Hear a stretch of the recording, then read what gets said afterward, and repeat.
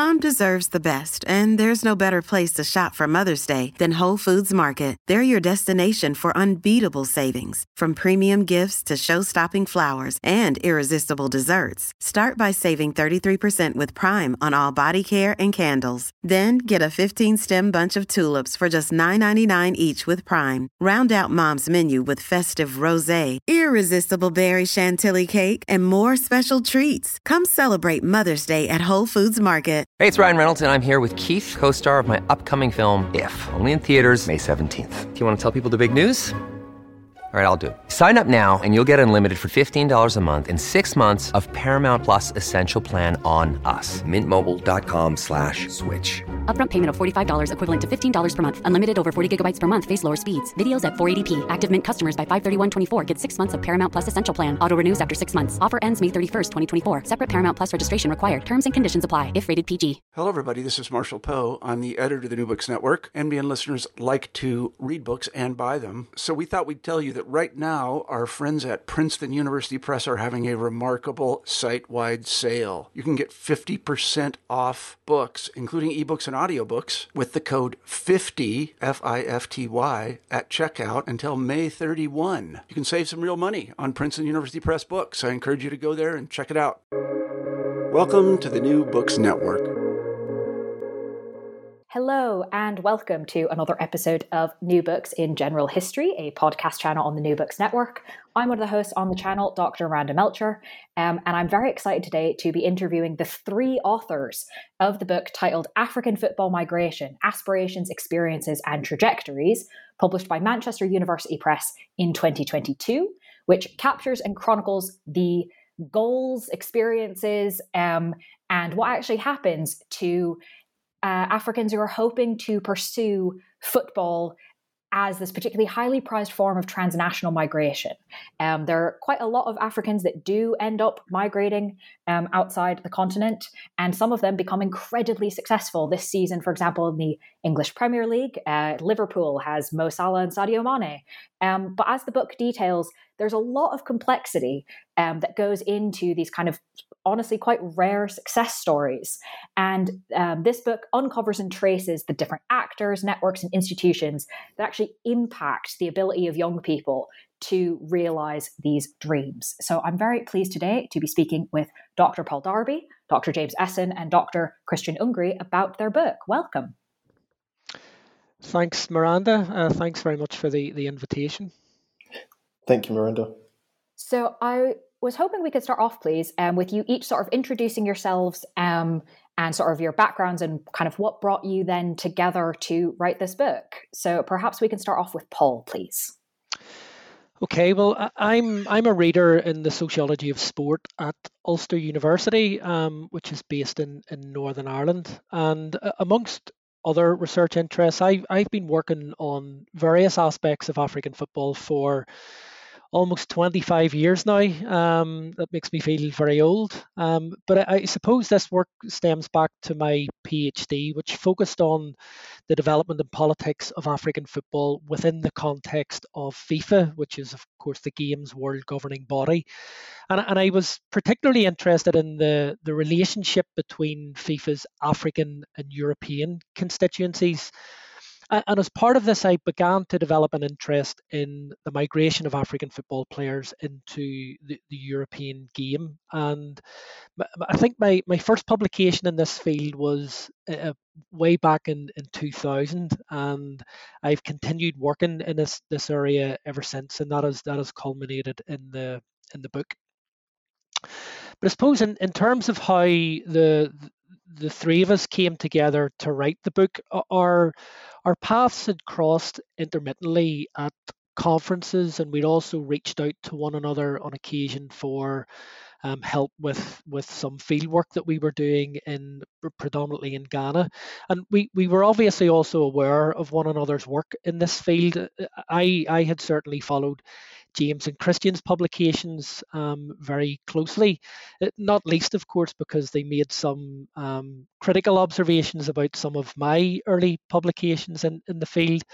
So we had sort of been, I guess, indirectly sharing ideas and different perspectives for a while.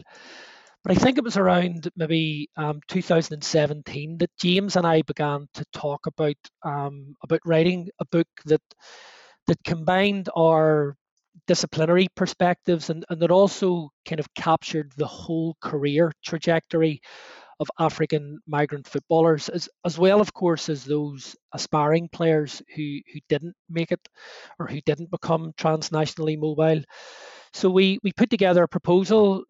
Manchester University Press liked the idea. We got the contract, and shortly afterwards, we approached Christian to come on board to add his anthropological perspective and also his really nuanced and shrewd insights into the experiences of African players in Europe and Southeast Asia, both during and after their playing careers. So that basically set us off on the process. When we got the contract, we had planned to do some additional field work, but of course, COVID curtailed all of that. Various deadlines for the submission of the manuscript came and went, but I suppose in the second half of 2020, the three of us really knuckled down in terms of the writing process, and we submitted the manuscript in February of 2021 after periods of lockdown, homeschooling our young children, and very long nights, I have to say. And here we are talking about the finished product. Wonderful. Thank you. James, do you want to introduce yourself a bit? Yeah, thank you, Miranda. So Paul's pretty much nailed it there in terms of how the book came to be. So I'll just say a little bit about my background and how I kind of came to end up looking at this topic area. So Paul's being very humble there in the sense that, I first started working on this around 2009, 2010. My particular interest, as I'm a geographer, a human geographer, is in migration and demography. And I was very interested in human trafficking and the trafficking of West African youth within the football industry. But in trying to understand the phenomenon, I came across a lot of Paul's work. And Paul is one of the leading scholars in this area. There aren't many of us, to be fair, who look at this topic area, but Paul's definitely one of those leading kind of scholars. And as Paul said, I've read his work. I was a little bit critical here and there. We met at conferences and various events, and we realized that it wasn't a gap, because I don't think we thought of it as there's a gap in the literature that needs to be filled. We thought that we could actually make a contribution to not just scholarship on sport migration, but scholarship on migration, the experience of African migrants more broadly. And I think for me, that's one of the key drivers for this book, is that I think that we use football as a way to understand some far more complex processes facing migrants in contemporary times. So that's a little bit about me and my background and kind of how the book came to be. But I think Paul's right that COVID definitely curtailed a few of our ideas, but we might talk about some of those points later on in the interview. The book covers a lot of ground, both in terms of time, space, different kinds of goals, different player trajectories. And in some ways, you sort of introduce all of these different aspects kind of at once at the beginning, and then spend the book unpicking it and sort of then weaving it back together, which I think was a really interesting way to kind of get into the details of the different aspects, but also understand from the beginning how they all go together. And the way you introduce this right at the beginning is through the story of one particular footballer. So can you maybe introduce us a little bit to the story and explain kind of why you started the book with this in-depth vignette? Yeah, sure. So as you say, Miranda, we opened the book with a fairly detailed biographical vignette of a former Ghanaian migrant player called Nee Lamptey, and we did this for a number of reasons. The first, and I suppose the primary one, was that we very much wanted the book to focus in on the aspirations, experiences, and career trajectories of African migrant players. So to adopt a kind of a player-centric approach to our analyses. And we also wanted to ensure that the voices and perspectives of these players, these migrant players, were prominent throughout the whole book. So we just thought that a detailed overview of one player's career right at the start of the book would be a good way of illustrating this general point. And we also felt that Neil Lamptey's career was an ideal case study because, as you say, it reflected many of the themes that we wanted to explore in the book.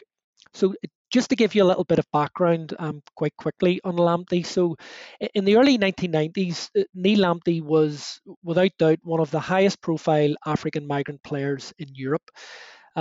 He had represented Ghana at the Under-16 World Youth Championship in 1989 as a 14-year-old.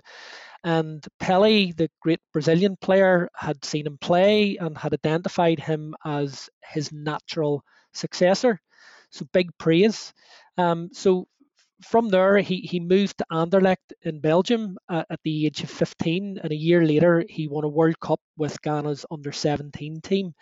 And in the process, he finished as the joint top goal scorer. So in the early 1990s, you could say that he had the whole of the footballing world at his feet. He was destined for great things. But his career didn't go to plan for a whole variety of reasons. And I suppose we were very interested in making sense of Lamptey's career trajectory. So Christian and I, before we started working together in the book, Christian and I interviewed Lamptey on separate occasions where he talked about his whole career arc. He talked to us at length about his childhood, the significance of football in his life, the opposition of family members to his involvement in the game, which was quite surprising for us, how he first entered into the European football industry, the sort of networks and institutions that he came into contact with, also the exploitation that he experienced, some of his struggles in terms of adapting to life in Europe and the demands of professional football, the racism that he encountered, personal tragedies, but also the thing that that loomed large in our conversations with him was the sort of remarkable tenacity and resilience and agency that he had exhibited during his career in what is a fairly ruthless industry. And he also spoke at length about what he had done after his player career had ended. So the interview that I conducted with Lamptey took place in February of 2008, and Christian interviewed him a couple of years later, which, as I say, was obviously long before we had even considered working together and writing a collaborative book. But when we were fleshing out the proposal and thinking about how we might start the book, we sort of kept coming back to Lamptey's story, and as I say, we quickly realised that many of the key themes and issues that we wanted to explore were very much encapsulated in his story. So we felt that expanding on Lamptey's kind of career trajectory would be an interesting and fairly vivid way of identifying and teasing out or foregrounding the sorts of themes that we wanted to explore in the book, and hopefully those who read the book will agree with us on that front. So after sort of introducing all of these themes in the story of Lamptey, we then sort of kind of backtrack and understand where we are today by sort of looking at football in Africa historically, which is certainly something I personally didn't really know anything about, and to be honest, hadn't thought that much about in terms of the linkages. So would you mind introducing us a bit about what we should know about football in Africa historically in order to understand more recent football and football migration in Africa? Again, perhaps starting with Paul. Yeah, sure. I mean, first off, Miranda, that's a really great question, and I like the way that you frame it. That we, in order to understand a particular phenomena today, we need to understand how it has developed historically. And I suppose, I mean, that question is one that I, as a sociologist, often start with in any project that I work on, and I suppose I'm kind of motivated in that sense by C. Wright Mills, the late great American sociologist, author of The Sociological Imagination, who argued that an historical sensitivity was absolutely fundamental to any sociological research. And he argued that in order to understand kind of contemporary social problems or social processes, that it was crucial to understand how these processes or problems have changed and evolved over time. So for me as a sociologist, it seemed a perfectly natural starting point to try to locate contemporary forms of African football migration in their historical context. So in the book, I think maybe in chapter 2 or one of the earlier chapters, we set out the origins and development of this process in the colonial era, particularly from the 1930s onwards, and we chart its growth in the immediate post-colonial period, and then of course map out its more contemporary forms from the turn of the millennium. And I think all of this helped us to set out some, I suppose, continuities in African football migration over an extended period of time, but also to identify some discontinuities and how the transnational mobilities and the aspirations of African football players were impacted by, first of all, by broader social change and also changes in the football industry in particular time periods. And as I say, all of that detail is in the book, where we explore the evolution of this process over an extended period of time. And I'm not sure if you want me to go into any of the detail, or if you're happy enough with leaving things there, or maybe James would like to come in. Well, Paul, I think you really touch on an important point, and one that I keep returning to myself, in terms of just thinking through how that longer history is impacting and shaping what we see today. And one history that I think I know the book teases out really powerfully from start to finish, actually, is the legacy of empire and colonialism. And I don't think it can be understated how much colonialism and empire did shape football and football migration in Africa, and the trends and patterns we're seeing today in terms of player movements. And one thing that the book, I think, does very, very well is that it tries to move beyond the kind of the simplification that, people from former Portuguese colonies went to Portugal, people from former French colonies go to France. We kind of show how, to some extent, that's kind of true, but actually when you dig a bit deeper, it's far more complicated. And then you start to see how contemporary migration regimes and historical ones have implications of where players are able to go. So, for example, if we think about the United Kingdom context, that colonial narrative about player movement doesn't really work so well, because actually for a long period of time, British football clubs didn't see former colonies as, and the colonies at the time when they were colonized, as a source of playing talent. The players were not seen in that way. Whereas if you think about Lusophone and maybe Francophone contexts, where they had different colonial discourses about who can and cannot be a citizen, it did shape player migration. But at the same time, when you look a little bit deeper, and as we do in the book, delve through these different narratives and trajectories, you start to see how these overarching kind of meta-narratives don't always hold true when you look into the players' lives and the different directions they take, and how actually a meeting with one individual agent can drastically change the life course of a player and confound those more dominant narratives about where players end up. So, yeah, I think for me, the history is really important. And as I said, empire, colonialism, we really kind of tease those histories through.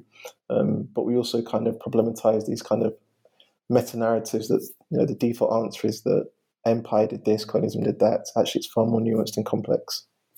Thank you for bringing that in. And I think that is very much sort of the direction of my next few questions, is sort of, okay, we have this basic historical understanding. Obviously, the book does go into more detail. And we do have these meta-narratives running around. But I kind of want to sort of start digging into some of the specifics. So when we talk about African footballers migrating outside of Africa to play football, how many players are we sort of talking about? And how many different places are they going? Yeah, I mean, the first thing to say about that question, Miranda, is that it's really difficult to be completely accurate about the exact numbers of African footballers who have moved abroad and specifically to pursue a football career, or indeed to map out their points of origin or destination. I mean, one of the reasons why that is a difficult task is because it's important to recognise that African football migration as a process also encompasses irregular hidden forms of migration, and that is a theme that we explore in the book, and that James's work in particular has examined. So maybe he'll come in on that issue shortly. But in terms of I mean, we anticipated that would be a question that our readers would have, so we were committed to try and provide some detail in terms of the contemporary nature of African football migration, and we were really helped by a fantastic online atlas that was that's produced by the International Centre for Sport Studies. So essentially, what the atlas does, as I say, it's an online tool, and it maps the international flow of players in around 150 leagues across almost 100 different national football associations, including the majority of African federations. So its scope is really quite impressive, but it still gives us only a partial view, which of course is one of the other reasons why we can't be completely accurate in terms of quantifying and mapping African football migration. But nonetheless, it is the most comprehensive source that we have for doing this. And I spent a fair bit of time with the Atlas, which I quite enjoyed. I'm a bit of an anorak in that regard, and that allowed us to kind of tease out or to give the reader a sense of the numbers of African expatriate players, their points of origin, and also their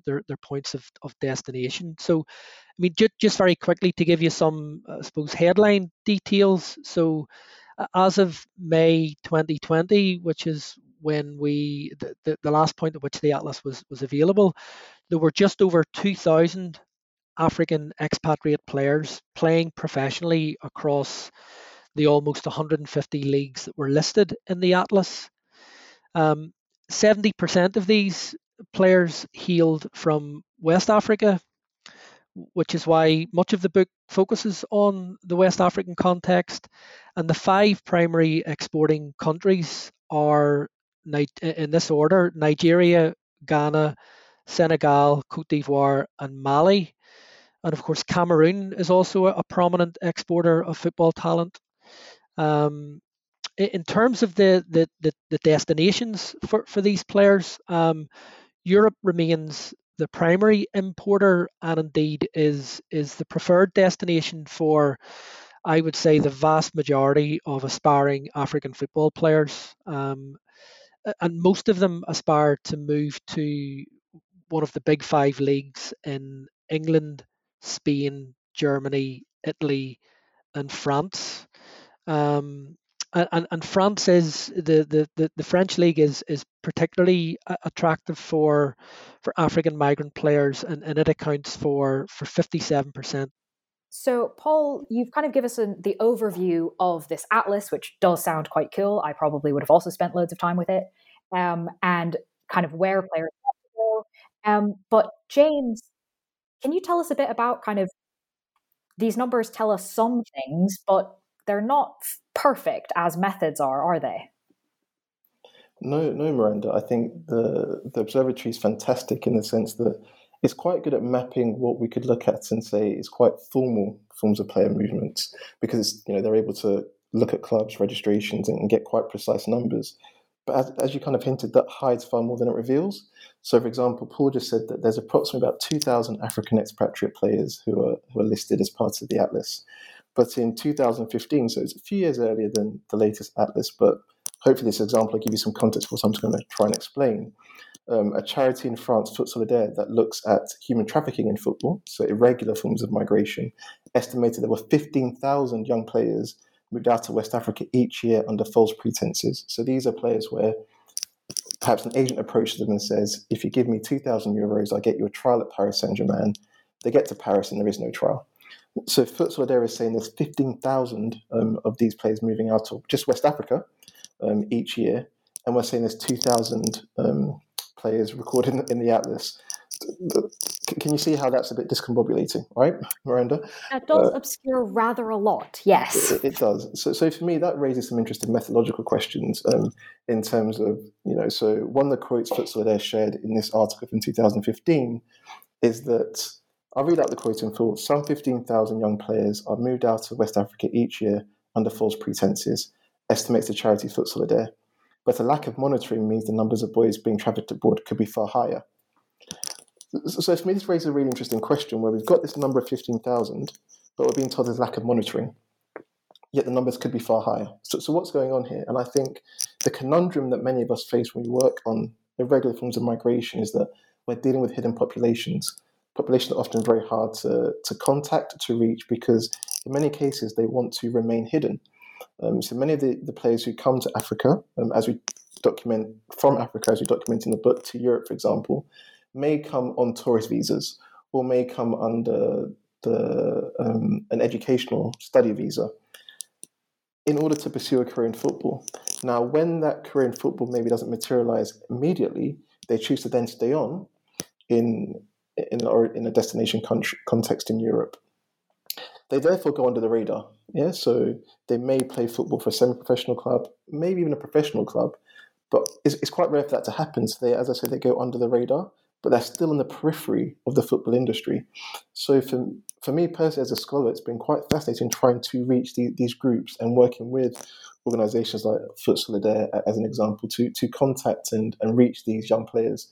But again, you're dealing with hidden populations, and the scale of what we're dealing with is hard to really comprehend. So I hope, Miranda, that gives a bit of additional nuance to Paul's answer. Yeah, I think that's really helpful to sort of see both sides of it, and to kind of give, hopefully, listeners some insight into the complexities of what your book delves into, showing sort of the formal methods of migration for football, but also a number of informal and also kind of mixed ways where there's a lot of different sort of, maybe you're formally migrating through this method for 6 months and then something changes, etc. So I think we want to get into some of more of those details in the next few questions, starting, I think, with the more formal side of things, which you examine your case study of Ghana. And as Paul's already mentioned, that's one of the top football player exporting countries in West Africa, in Africa generally. So can you maybe tell us about these football academies and how they focus on developing African labor for a global market, but how this runs into challenges both at home and abroad in terms of sort of professionalization, scaling, system development, that sort of thing. So I don't know, Paul or James, which of you wants to go first, but I'd love for you to tell us a little bit about your case studies of Ghanaian football academies. Yeah, I'm happy to kick off on that, Miranda. As you say, football academies have become a really critical site for identifying and developing and exporting talented African football players, and this is particularly the case in Ghana, which developed a really strong youth football system in the years after independence, and this was kind of tied up with the aspirations of Kwame Nkrumah, the first president of independent Ghana, who aspired to use football as a vehicle for nation building and to promote his Pan-African message. But since the 1990s, for a variety of reasons, there has been an increase in the number of export-oriented football academies. But these academies aren't uniform.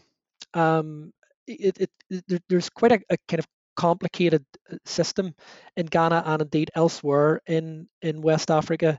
So these academies differ in terms of scale, in terms of the facilities. Some are, state of the art. Some are some of these academies are based in local communities with fairly rudimentary facilities.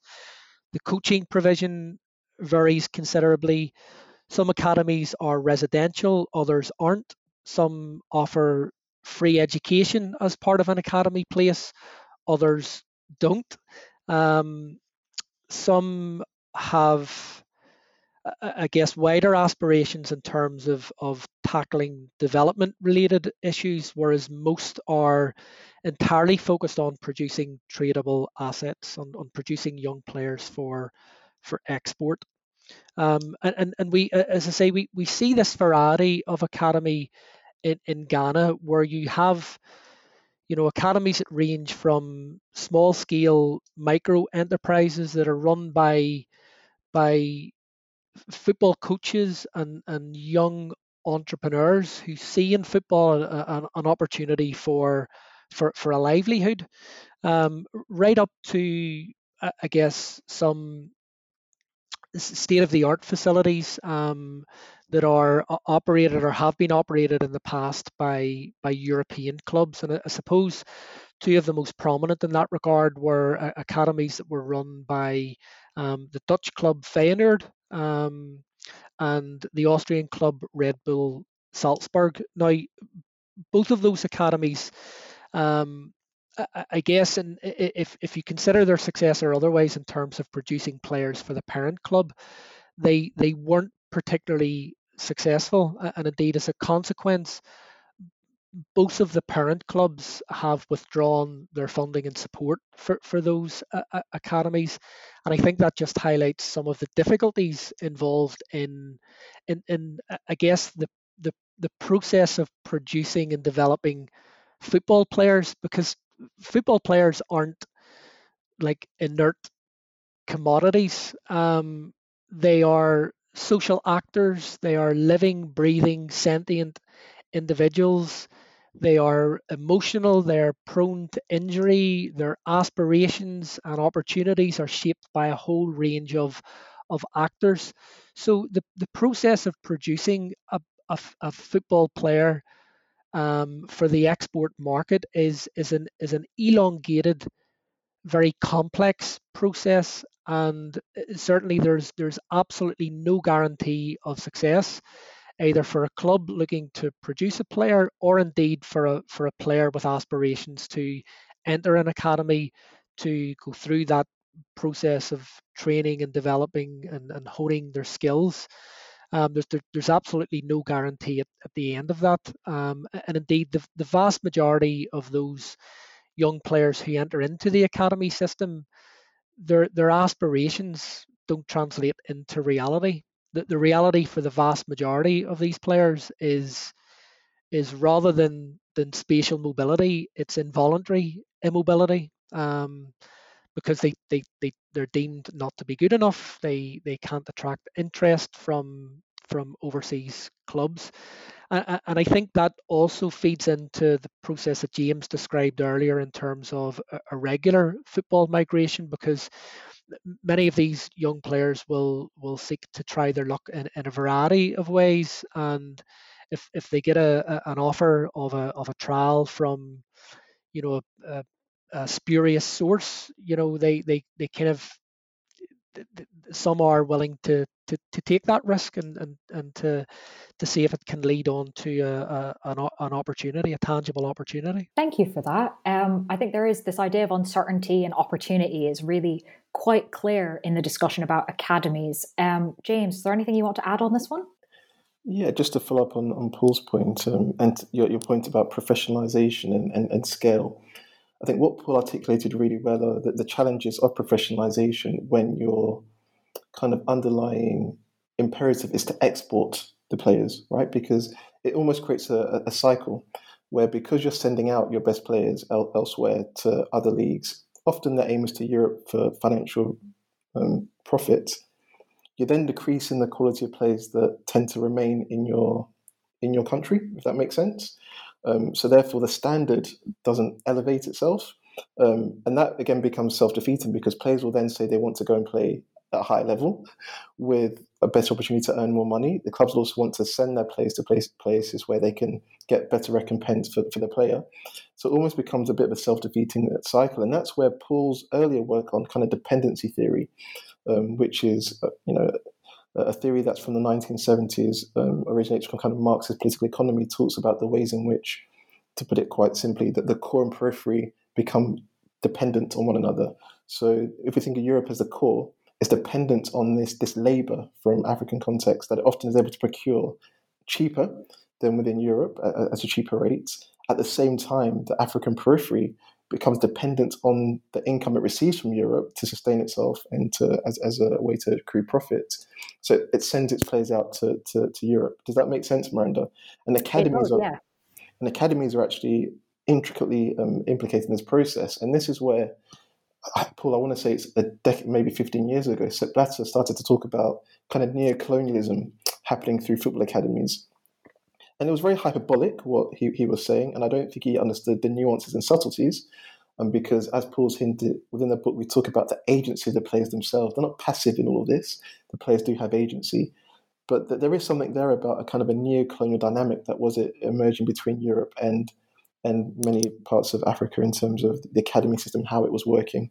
So yeah, just to kind of add a little bit of context to what Paul just said. And I think for our listeners, one thing that you probably wouldn't think about it, because why would you? But footballers are fascinating in the sense that, as Breckenridge kind of highlighted, they're a worker, a unit of labour, a commodity that is traded domestically and internationally, which is quite fascinating. And that's why you had these narratives emerging of footballers saying that they were, in a sense, they were modern slaves. They were slaves, and I'm not saying we should go along the road of that hyperbole, but they are unique in the sense that they are simultaneously a worker for an organisation, they're a unit of labour, and they're a commodity that's able to be traded, which I think is actually quite fascinating thing conceptually to think through in terms of modern forms of labour in society.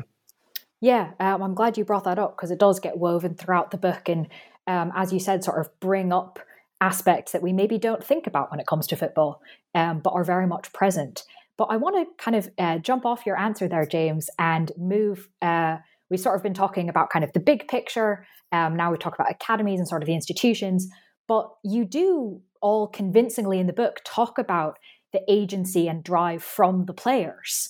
So I want to sort of turn to that and ask you both to give us some examples and sort of describe how young players, perhaps in the academies, perhaps not going through the academy route, how do they conceptualize, understand, and what do they do themselves to realize their aspirations to migrate through football?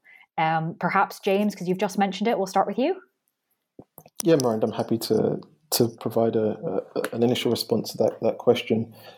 I'll preface that response by saying that we are talking very much about young men and boys, and I think that's something that we might talk about later on. I think the experience of girls and women playing football in Africa and migrating through football might be different, but from the perspective of the young men and boys that we've spoken to for, in some cases, decades now, there's a theme we talk about in the book that we try to weave through consistently, this idea of becoming a somebody through football.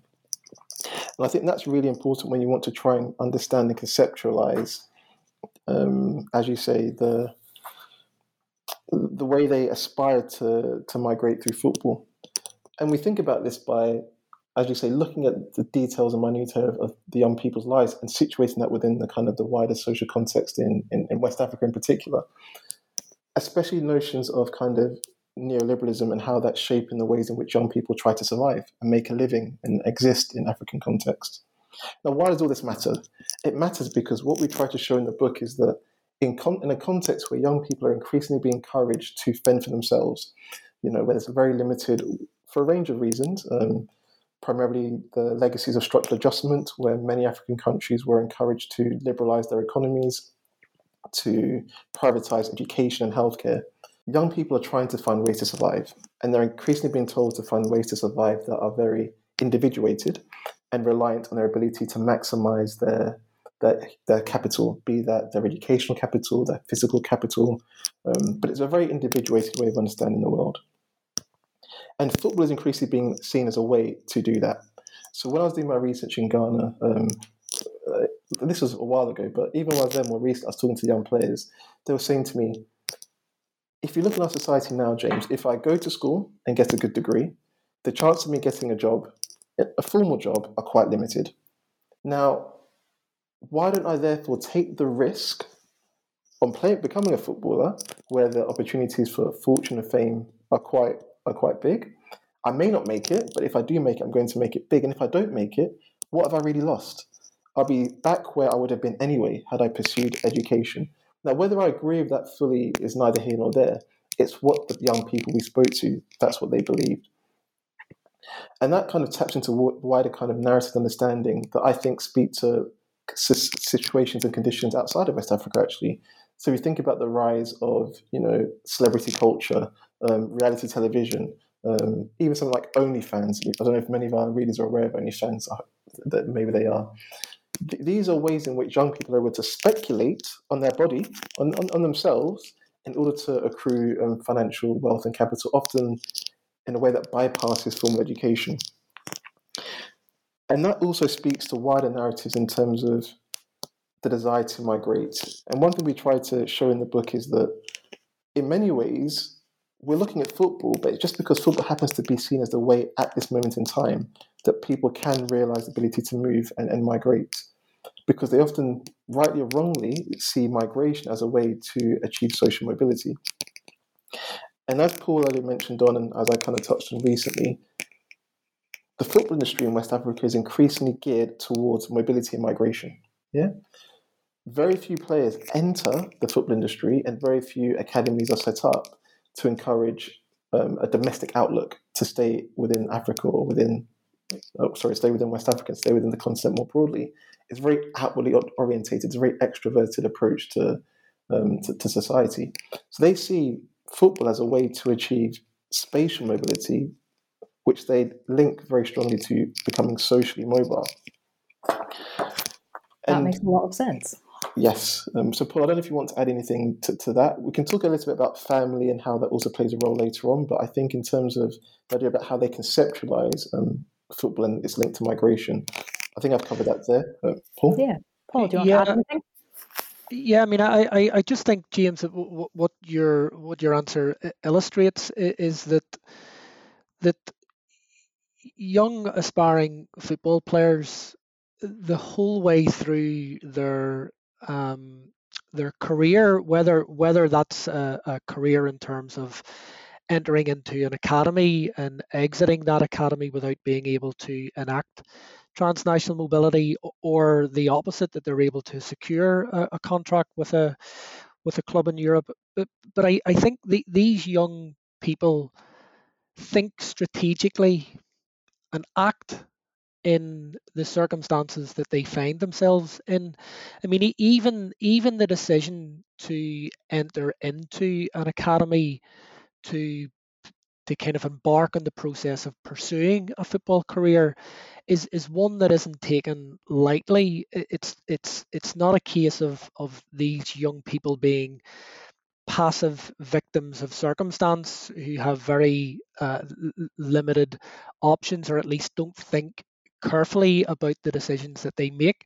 And very often they will enter into conversations with their family members, who will have conflicting perspectives in terms of what is best for the young person, and also how pursuing particular avenues might in the longer term benefit the broader family. And even when decisions are made by within the context of family units and by young players to enter into the more formal professionalized academy system, even in that context, they continue to think and reflect and navigate their way through the process. Of course, they very quickly realize that in many senses, the extent to which they're deemed to be a prospect can be dependent on them demonstrating or exhibiting discipline, on exhibiting conformity to what the coaches are asking for. I mean, this is referred to in the kind of the coaching context as coachability. So they recognize that their hopes and dreams and aspirations are sometimes dependent on being compliant. But for others, particularly as they near the end of their academy experience, so at 16, 17, they begin to make more strategic decisions about their futures and whether or not their place, having what might be considered to be a privileged place at an academy where their meals are taken care of, where their education is taken care of, where they have access to good facilities, but they start to make decisions about whether or not that is in their best interest moving forward. And I had a number of conversations with academy players nearing the end of their stay at an academy where they wanted to leave. They felt that their opportunities were actually being constricted by being part of a particular academy. So I think all of that just speaks to the fact that these young people are not passive in the process. They are not just commodities that are fashioned and exported. They are, as I said earlier, they are living, sentient social actors who think strategically and navigate their way through the process. Thank you both for sort of illuminating some of that. And I know, James, you mentioned briefly sort of the idea of family ties, that sometimes that can try and change what young players might be aiming for. Think about the longer term, not the short term. But that sort of calculation can be quite strategic and is significantly influenced by the sort of economic conditions and structures of a lot of these countries. That what something on the surface might seem like sort of a naive child's dream does actually have a lot of agency and strategy built into it, and a lot of often kind of quite clear-eyed ideas about what alternatives might be. But I wanted to kind of, if you don't mind, pick up on this idea that Paul's just mentioned that is emphasized in the book as well, the idea of coachability and the idea of conformity. And that you detail in the book how this is a thing generally in sport, in football. We talk about coaches, but also in this particular context, both in the academies, but also if players are successfully able to become mobile. But I was particularly interested in the academies. It goes back to, James, what you were saying earlier about the kind of export-mindedness of the academies. They're not preparing players to play domestically. This idea of coachability and race, and how these two things sort of emphasize each other, exacerbate each other, racism particularly. So I was wondering if you could sort of explain how that works given the frame of these export-focused academies. Don't know which of you wants to start with that one. Yeah, I'm happy to kick things off, and Paul can chip in afterwards, I'm sure. It's a really, really great question, Miranda. And one thing that I'll start with, maybe I'll think about the Ghanaian context to begin with. Paul made a really, really interesting insight there in terms of this idea of coachability, and players wanted to conform. But at the same time, there's a different type of conforming taking place in terms of what they think the black body is capable of doing and being. So one thing that really struck me were narratives that I heard in Ghana, but also when I did fieldwork in Paris with West African youth who had experienced human trafficking, was a narrative about we're naturally good at football. West Africans, we naturally have the ability to play. And these forms of racial narratives and tropes that they attach to themselves, but they did so in a way that they saw as quite empowering. But what I found quite fascinating is the ways in which sometimes those narratives can, I wouldn't say come into conflict, but that you can have tensions within academies. So, for example, there's one club that I spent a long time working with, and there's a club where they had lots of coaches who come from Europe and volunteer to help the club out. And often I hear the coaches talking about the players in quite racialized terms, in terms of that they're too aggressive, they're lacking discipline, all these kind of stereotypes. They're a bit too childish. We need to focus more on their technique.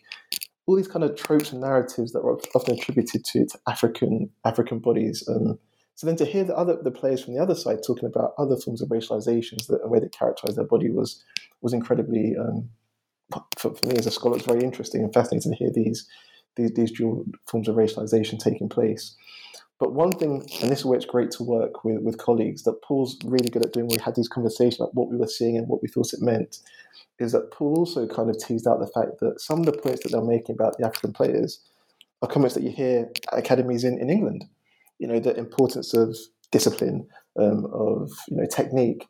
So to some extent, they're sometimes compounded and perhaps exacerbated by the kind of the racialization of the African body. But it also speaks to this broader discussion around preparing that body to function and work and be, in many sense, saleable in that European context. And if I just speak very briefly, because later in the book we talk about experiences within Europe, and here we hear stories about players who, they arrive at a club and they become very, very conscious that, the playing style within a particular nation, as they saw it, might have been at odds with how they had been accustomed to playing in that country of origin. So there's some really nice examples of a place where they say, in my country, in West Africa, we try to play football that's more technique based and short passes along the ground, dribbling, that encourages tight ball control. When we got to Europe, they wanted to play the long ball, and for them, they found that quite challenging because on the one hand, African players are seen as being, lacking discipline, technique, this, that, and the other. And they're saying, actually, we wanted to play a more refined form of football than we're finding in Europe. And because we couldn't adapt to that style, we sometimes were released from a club. And again, that just shows the ways in which a player's career can take an unfortunate turn. Just had that same player ended up in a different country, for example, where the stereotypical playing style suited their style of playing football, they could have excelled. But unfortunately for them, they ended up a place where it didn't excel so well. But to your initial point, that the racialization really does come through in terms of both how the players see themselves, which I think is really important. It's often overlooked that, in lots of scenarios, Black and African players were engaged in a form of what we call in the book self-charismatization, where they racialize themselves through certain stereotypes and tropes, as well as having to conform to certain stereotypes and tropes through the academy system and through training at various clubs at the semi and professional level. But Paul, I don't know if you want to add anything to that. Yeah, well, I think that's really, I want to just kind of sort of emphasize that point, James, that you've made, because it really does speak to the goals of the book of highlighting kind of the structures that make that players have to sort of interact with and attempt to succeed under, but also the idea that players engage with it as well, that it's almost a dialogue of these two different things, that it's not just things imposed upon or enacted upon the players, but their own ideas and how they think about encountering these things really shape their experiences too. So thank you for sort of discussing both sides of that and kind of helping us understand the nuance. Paul, is there anything you want to add on that point? I mean, just very quickly, and just really to emphasize James's point about the kind of conflicting racialized narratives that young African players in academies are exposed to. Very, very often they can be exposed to white European coaches who have very racialized understandings of the capabilities of young African Black football players. But at other times, I mean, I've certainly encountered white coaches who are much more enlightened in their attitudes and who I suppose are keen to provide an opportunity for the game to be played in different ways and for individual players to bring their individual capabilities and skills and attributes to the game. But of course, this I think this creates a lot of confusion in the minds of young African academy players. On the one hand, they're being told that they lack discipline, that they need to conform to particular patterns of play if they aspire to be successful. And yet, on the other, very often, in the same academy, if they're exposed to a different age level coach, that coach might be talking to them about, use your natural ability in terms of your trickiness and your skill and all of that sort of stuff. So it's kind of discombobulating for these young players, and I think that is one of the issues that feeds into the fact that, for many African migrant players, their careers abroad are actually quite stunted. They are quite short, for a variety of reasons, and I think one of those reasons is that they are exposed to coaches and managers who have different expectations of them, and they can struggle to adapt to particular ways of playing the game, particular playing styles. That makes a lot of sense. So I kind of want to talk then about this. We've sort of looked at the overall structures. We've looked at some of the kind of numbers, and the sort of how players think about this idea, and the academy is moving towards this idea of playing beyond Africa. But you then detail in the book a number of stories. You sort of mentioned a few already of what actually happens to these players if they do manage to become transnationally mobile for football. So obviously the book has a lot of detail about the many, many different ways that this can go. But I was wondering if maybe you could each introduce us to one or two particular players and examples to sort of show us what this might look like. I know, for example, there's a example you have in the book about a player that goes to Thailand. There's another one that goes to Denmark. But I'm wondering if maybe you could each introduce us to one or two to describe in a little bit more detail what these sort of different trajectories look like, and the factors that can impact, as Paul, you've just said, the sort of stunted potential opportunities for a lot of these players. Paul, maybe starting with you. Yeah, I mean, I think both of those examples that you suggested that we talk about are actually based on Christian's research, and it's a shame that he wasn't able to join us. But I mean, I think in general terms, as I say, there are a whole variety of factors and processes that impact on the experiences of those players who are able to enact transnational mobility through football. And very often these processes and experiences are encountered by regular migrants, and they include things like, adjusting to different cultural contexts, to the weather, to food, to being apart from family. I mean, I know that, in this era of modern technology, that players can keep in regular contact with family, but I recall having some conversations with migrant players about how they maintain connections with family back home and their extended networks, and they talked about the use of technology, but many spoke about very often that making things more difficult, making their experiences more difficult for them, because it kind of, seeing somebody on a screen kind of reinforced the distance between the individuals, and this created, could create a sense of loneliness, of feeling homesick, and then of course you have all of the kind of demands and uncertainties of playing professional football. I mean, football is an absolutely ruthless business. If you're not performing in the way that you're expected to, your opportunities can become constrained, and if you're not playing regularly, you're not visible.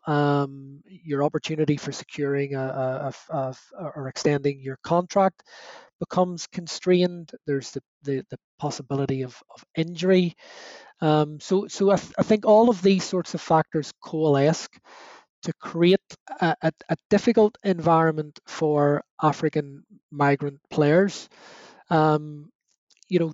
Some clubs provide a lot of support for players, but of course that's entirely dependent on resource, and the vast majority of African migrant players are not the Mo Salahs and Sadio Manes, but rather they are playing in fairly, low-level professional leagues where resource is an issue, and I think that compounds some of the challenges that they experience. That makes a lot of sense. Thank you. James, do you want to come in?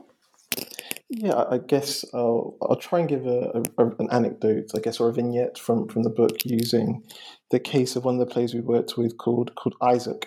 So Isaac was a really talented, promising Ghanaian player. He made the under-17 national team. And while playing for the national team, one of the coaches, or shall we say, said he could put Isaac in touch with somebody who could get him a move to Thailand to play football. And Isaac thought this is an opportunity to migrate. Again, looking back to what we said earlier on about how young people associate migration and spatial mobility with social mobility. Opportunity to earn an income. So he moved over to Thailand. He met up with the agent, and he and a group of Ghanaian players went to Thailand. Now, when he arrived, things were not as he expected. So they didn't actually have trials with as many clubs as they would have liked. They ended up, I think there were 5 or 6 boys sharing one room together. Isaac had very little money. There were times he'd go to bed hungry, nothing to eat, and he had a really tough time for the first few months. Now, during this time, the agent promised Isaac and the players, I'll get you something. And eventually that did materialize. Isaac did manage to get a place with a club at a decent level. But when he did so, Isaac was earning around 600 euros a month. And for the first 6 months or so, he had to give 500 of those euros to the agent who got him the position at the club. So again, that precarity, even when he got the contract to the club, continued and ensued. And just to flag to our readers that 600 euros might not seem like much, but a study by FIFPro, I think it was around 2016, with over 14,000 players globally, found that average salary for a football player was $400 US per month. So 600 euros a month isn't actually unrealistic, or it's not an outlier. And again, that kind of shows you the disparities in what we see in the football industry. We have some players who are earning upwards of 200,000 euros a week, and Isaac is earning 625 euros a month. So you can also start to see why the players gravitate and aspire to try and play football in Europe, for example, in the more lucrative leagues. I thought that was a really good example, and I'm glad you kind of brought that up, because it does make it sort of sound ridiculous to go, wait, 5 boys going over to Thailand, all staying in a room, going to bed hungry, and then actually put into this context, it's like, okay, that makes more sense of sort of the strategy of why people aspire to this. Do you have more on this you want to share? Just to say that you've really touched on an important point there, Miranda, that Isaac saw Thailand as a stepping stone, as an opportunity to move out of West Africa, go to Thailand, and hopefully use that as a way to move to another more lucrative league. Unfortunately for Isaac, and I don't know if irony is the right word here, but in moving to Thailand, he lost the visibility at the Ghanaian national level, so that he no longer played for the under-17 Ghana national team, under-18, under-21s, etc. So actually, he lost some quite significant visibility that might have helped him to progress his career. But Isaac's decision wasn't one that he made alone. Obviously his family, wider social network, were also relying on the income they thought he could potentially accrue by moving to Thailand. So again, it reinforced this point that these are not decisions made in isolation. And also, just to very briefly add that some of the players, yes, they want the fame, the fortune and riches, but often they want to do so not just for themselves, but to support their wider family and social network. So this theme of giving back to your society, giving back to your family, really kind of came through. And in the book, we have this idea of what we call speculative reciprocity, where often players and families are speculating on the young players and this aspiration of making it through football, in the hope that through doing so, the player will be able to reciprocate the care, support they've given them as they made their way up through the football industry, back to their local community and to their immediate family. So then what are the sorts of things that happen to players that maybe are able to go abroad for football to some degree, But then obviously for any footballer, your career ends at some point. Paul, you've already mentioned sort of injuries, style of play. Obviously we can also add like changes in management. Resource is a huge issue. So it can be factors absolutely beyond a footballer's control. But what happens to, especially these West African players who hope to go transnational, do go to some degree abroad, and then their football career is over? What are some of the things that kind of, what happens next? James? Yeah, so this is an area of the book that we really enjoyed exploring because there isn't that much work on post-playing career and how players make that transition from a playing career to, I guess, in many cases, a non-playing career. And in the book, we kind of tease out and identify a couple of what we'd say the key scenarios that were emerging in the data that we were able to gather. I'm speaking to tens of footballers who retired. One of the big ones that came through, a key thing that came through, is that a lot of the players hadn't actually prepared for their playing career to come to an end. And again, if we look back to kind of studies done by FIFPro, where, as I said, they spoke to something like 14,000 players globally, they found that 3/4 of the players they surveyed didn't have any qualifications or any kind of, non-football qualifications. So when they ended their playing careers, they often struggled to find something to do next. And that's what we found a lot of the African players, that many of them then had to almost start anew. So we have examples of players who started to end up working as, delivery drivers, nurses, all kinds of professions that aren't necessarily related to football. But you also have those who try and find a way to stay in the game. So another key kind of career path for players post and playing is to become a coach. And a lot of players, as you kind of hinted there, it may happen earlier in their career where they're in their mid-20s. We had one player who had a serious injury. His playing career kind of came to an end, but he wanted to stay in the game. So he chose coaching as a way forward.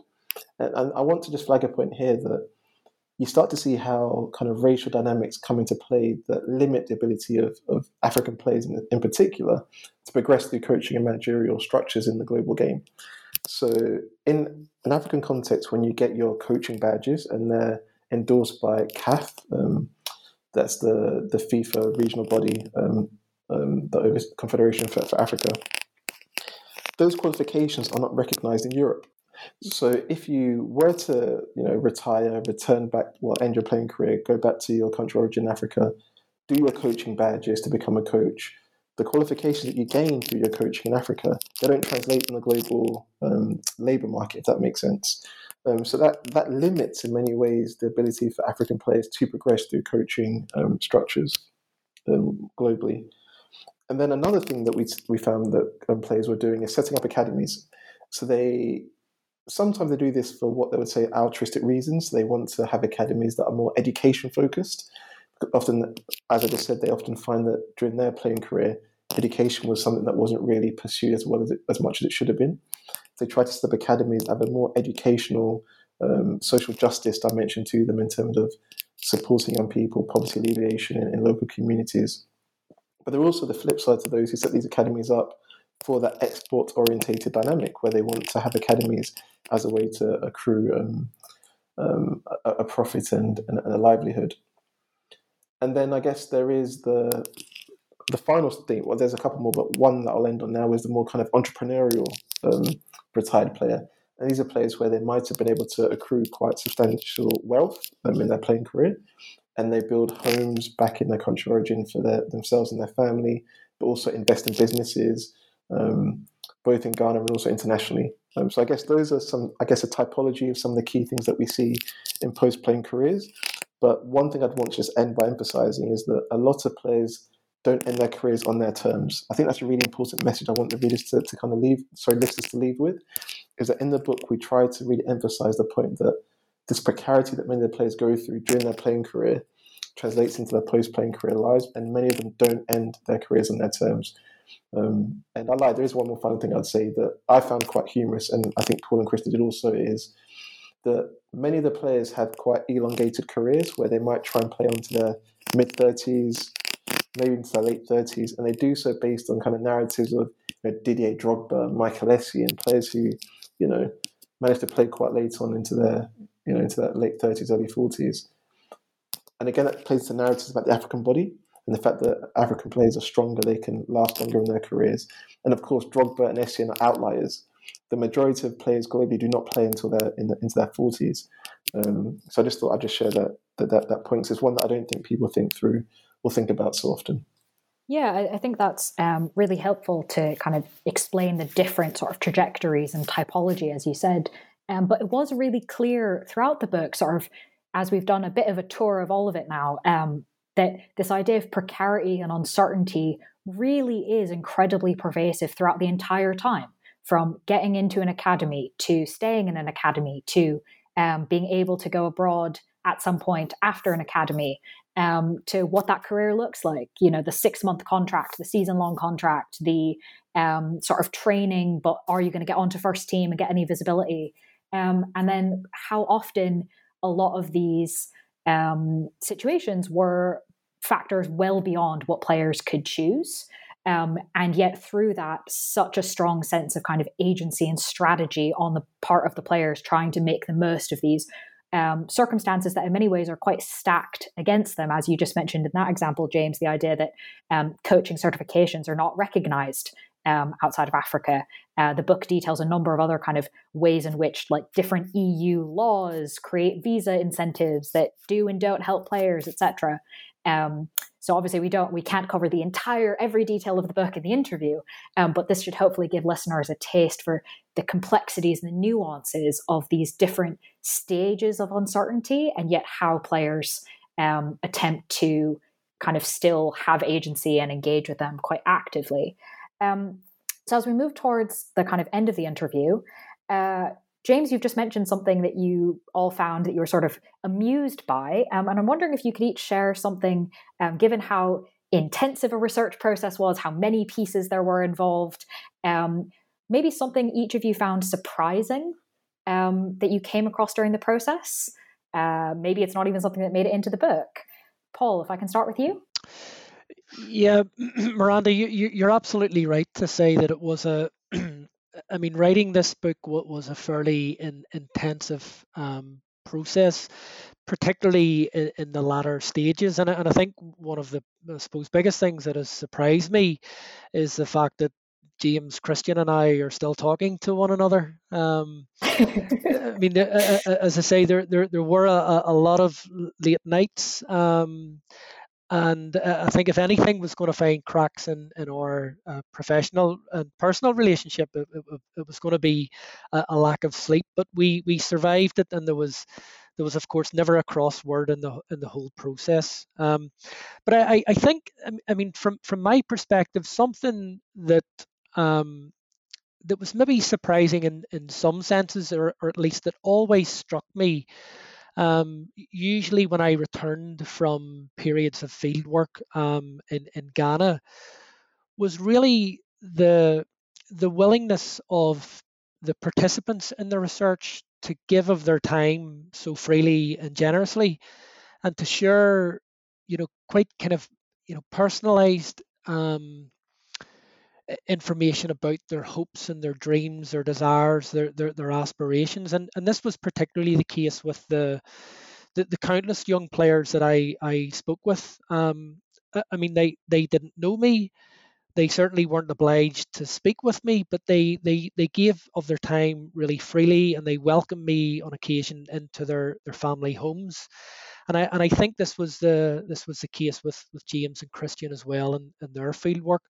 And really, without that sort of generosity and the willingness of our participants to share their insights and their patience as I kind of grappled to make sense of what they were telling me, and probably asked a lot of stupid questions. But, without all of that, this book would never have been written. And I really do hope that the book accurately captures their hopes and perspectives, and presents a fairly nuanced picture of these. Lovely, thank you.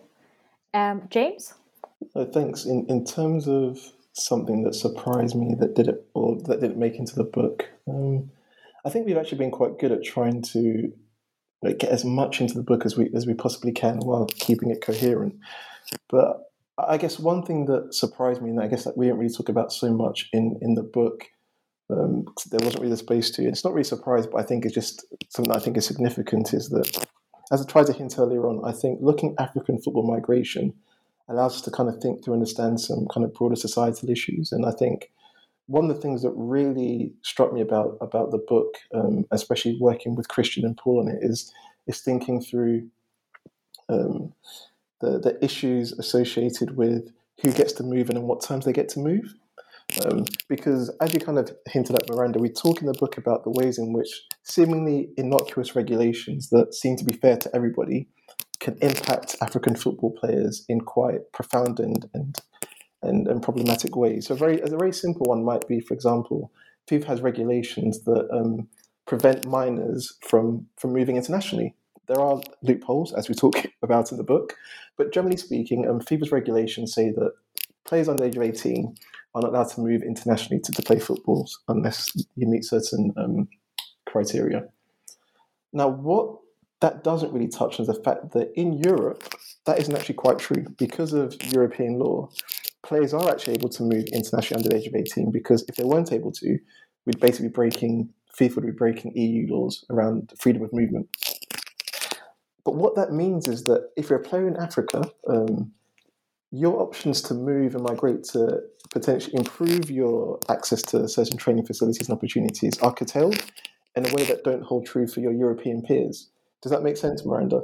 So I think one of the things that I found quite surprising as we did the research for this book was just kind of hearing about these subtleties and nuances and regulations and how they impact African players and African people in particular ways.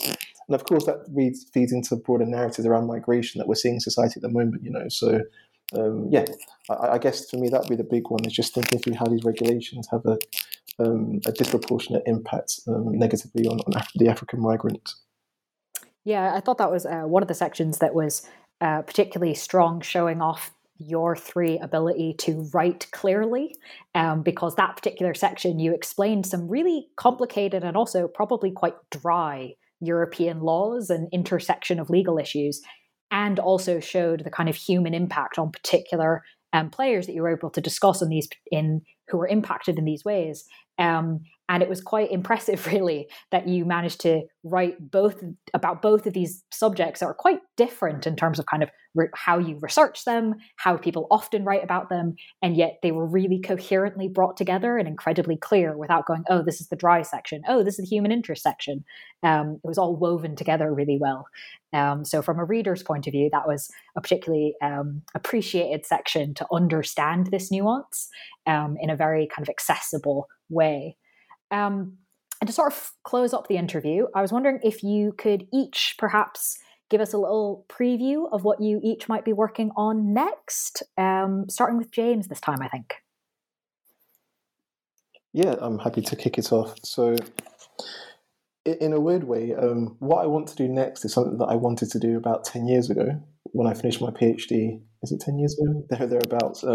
I've just never managed to get the funding or the headspace to think it through. But I'm really fascinated by this idea of risk. So when I was looking at human trafficking in the football industry, one of the things I was really fascinated by was how the young people conceptualize risk and how their conceptualizations of risk actually confound what human trafficking policy tends to think people will do and why they do them. So I'm actually just fascinated by this idea of how the young people kind of conceptualize risk and their strategies to mediate risk. So in the book, we talk about spirituality and how they see causality through very fascinating lenses and how they incorporate ideas of, spiritual support. I guess you could call it, spirituality to guide them and help them navigate these very precarious contexts, right? Because when you're working in an industry that is so precarious, where actually your ability to make it could be curtailed by something as simple as spraining your ankle during a trial, therefore you can't impress, that pressure leads young people to think about risk and to mitigate and manage risk in really fascinating ways. So that's what I'd like to do next. I wanted to do that for the last 10 years. I haven't been able to find the headspace to do it, but that's probably what I'm going to try and do next if I can. Cool. Well, that definitely would build on this work, I think, very clearly. We didn't really talk about that aspect of the book in the interview, but listeners who are interested, there's a whole section that talks about kind of how these players think about luck and chances and opportunity and what sort of practices and beliefs they pursue to sort of make them more possible. So I think that sounds really interesting. Paul, what about you? Well, I think that one of the limitations of the book, which I mean we haven't spoken about, but it is the fact that it focuses on male footballers exclusively. And when we submitted the proposal, it was our intention to incorporate the experiences of female African footballers. I mean, there is already a small but really important body of work on this issue, but we felt that more was needed in order to understand the gendered particularities of African football migration, not least because the growing professionalisation and media coverage of the women's game in Europe is likely, but potentially it could widen opportunities and shape aspirations of young girls and women in Africa to pursue a career in the game. So we had very much intended to incorporate female African footballers into our analyses, and I'd already, as I think in 2015, 2016, I'd done some interviews with young female footballers at a football academy in Ghana, and had followed up with them in Sweden a couple of years later. But of course, COVID kicked in, and that impacted on our ability to engage in further field research. So we kind of talked long and hard about the implications that would have for the book and our aspiration to incorporate female players. And we just decided that because of the lack of primary empirical data, that we would focus exclusively on male players. So we intend to rectify that, and we're actually, the three of us are about to start work on an article that explores the aspirations, experiences, and trajectories of African female players. And beyond that, I mean, I would very much hope that article is a starting point for a much bigger project. Also very cool. It sounds like you're both sort of taking the things from this book and expanding them further, which I think will be fascinating. But while you go off and expand, listeners can read the book as it currently exists. There's plenty to get into, some of which we've touched on, some of which we've not been able to. So if you're interested, please do read the full book titled African Football Migration, Aspirations, Experiences and Trajectories, published by Manchester University Press this year, 2022. And we've had two of the three authors with us today. The three authors, Dr. Paul Darby, thank you very much. Dr. James Essen, thank you very much. And Dr. Christine Ungry, who we've not been able to hear from, unfortunately, but nevertheless was a great contributor to the book. So thank you for sharing your time and expertise with us.